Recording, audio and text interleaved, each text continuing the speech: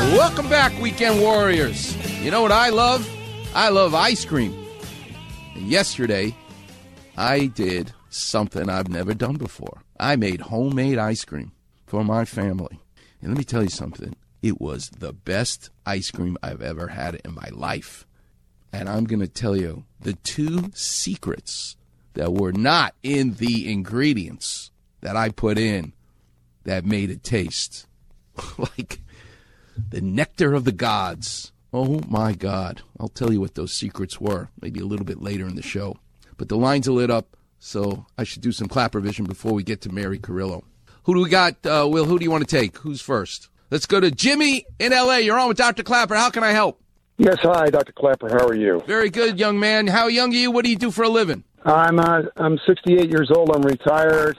I helped start a company in Chicago, and then I worked for Hugh Hefner for a while out here. And, yeah. So, you know what that reminds me of? I was invited to play in a golf tournament one day. And for 14, it's 18 holes golf. 14 holes, I'm talking to this guy that I'm playing with. Nice guy. He worked for this big mortgage company. And for 14 holes, I heard him going to Stanford. John Elway went there also when he was there. He played football. Kind of cool. Great story, how he went into business school, college. 14th hole, I'm about to putt. And I realize he has not told me. I'm missing, before he went to business school, I'm missing about a year and a half in his life. Okay, this is the 14th hole.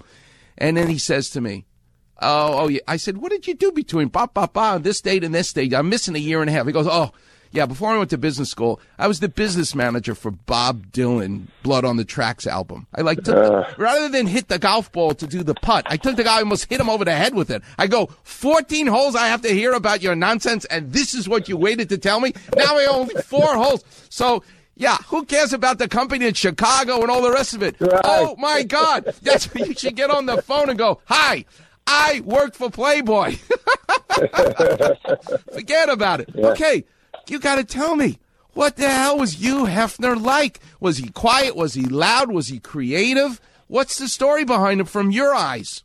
Well, he was, very creative, but, very polite, but aloof, pretty much. You'd go up in his office, and he wouldn't be at the desk. He'd be on the floor, with circling everything when he was, the editor of the magazine, and he was, a perfectionist for sure. Wow. I mean, that was his life, was the company, the magazine, all that. But that's how he made it, being a perfectionist. Of all the things he ever did in his life, which are obvious, and how it impacts, I'm 64 years old, you can only imagine. This is how you go through puberty with those damn magazines and all that he did. But the greatest thing I think he ever did was when he realized that the Hollywood sign was going to be bulldozed down, and a developer was going to now build housing in those mountains.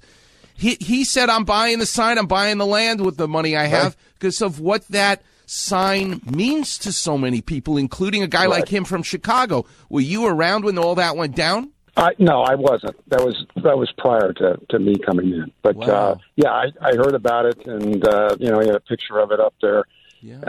Upstairs, and so that was huge. That's awesome. It was interesting, for sure. All right, what's your sport? What do you like to do now to stay in shape, and what you do to yourself? How can I help? Well, I play softball. I work out at the gym, but I've had this situation that developed. I talked to you previously once, but it started in May, and it's in the tailbone area. I have a lipoma that's supposedly benign, but it's behind the tailbone, and it's pushing. And all these doctors I've gone to, neurosurgeons at a number of hospitals, they're all baffled. They've never seen anything like this in their life. Well, I know someone who's not going to be baffled. Well, Dr. Brian, is that the gentleman? What did he tell you?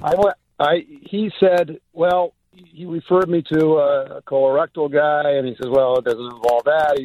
And he referred me to Dr. Terrence Kim, spinal surgeon. And he says, well, we could try to operate, but, Dr. Bryan is the quarterback, so you have to go back to him. And he referred me to an oncologist. She says, that doesn't look like it's cancerous, but, I've never seen this, blah, blah, blah. Anyway, he said surgery wouldn't really be the way to go. It'd be too risky. That was his recommendation. I was on the phone with him for 20 minutes. He was super nice guy. Let me tell you something. He wears cowboy boots. He has a big buckle like from a rodeo star, like Pat Johnson.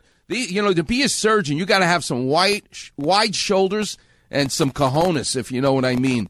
And to be able to do what we do in the operating room, open people up, and your life is in your hands, and one false move, and you got to have that kind of a personality. And I'm blessed to be around people like Earl Bryan and Pat Johnson and whatnot. So if a cowboy, and I mean that in a loving, respectful way, tells you, just like I went surfing on Wednesday, and I got two friends, come on, Robbie, let's go. It's 10 feet. I'm looking at the current. I'm going, how am I had to stand, and I said, I had to leave my body. I had to have an out-of-body experience and say to myself, don't go in today. I had to tell myself that, because guess what? I would not be here right now on the microphone.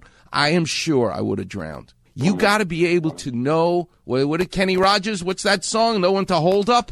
You got to know when to hold up. And if someone that I'm sending to you that I trust, I ain't going to dinner, I don't want to be friends with anybody, I hate doctors. I'm not really interested in socializing with like other people where you send gift baskets and you say thank you for the referral. I don't do any of that stuff. I send you to people, if I don't do it myself, who I put my name on it, that these are people that I would go to that I respect. And if they tell you leave it alone, guess what? Leave it the hell alone. Yeah, I know, but I'm not a pain management specialist that he recommended. So that's where and he wants to, inject a steroid. No. This is what you need to do. You need to, if Western medicine is telling you to leave it alone and we will ruin your body rather than help you, and you still have pain from it, then what I do in my practice is I leave Western medicine and I then go where I've had tremendous success with someone like you.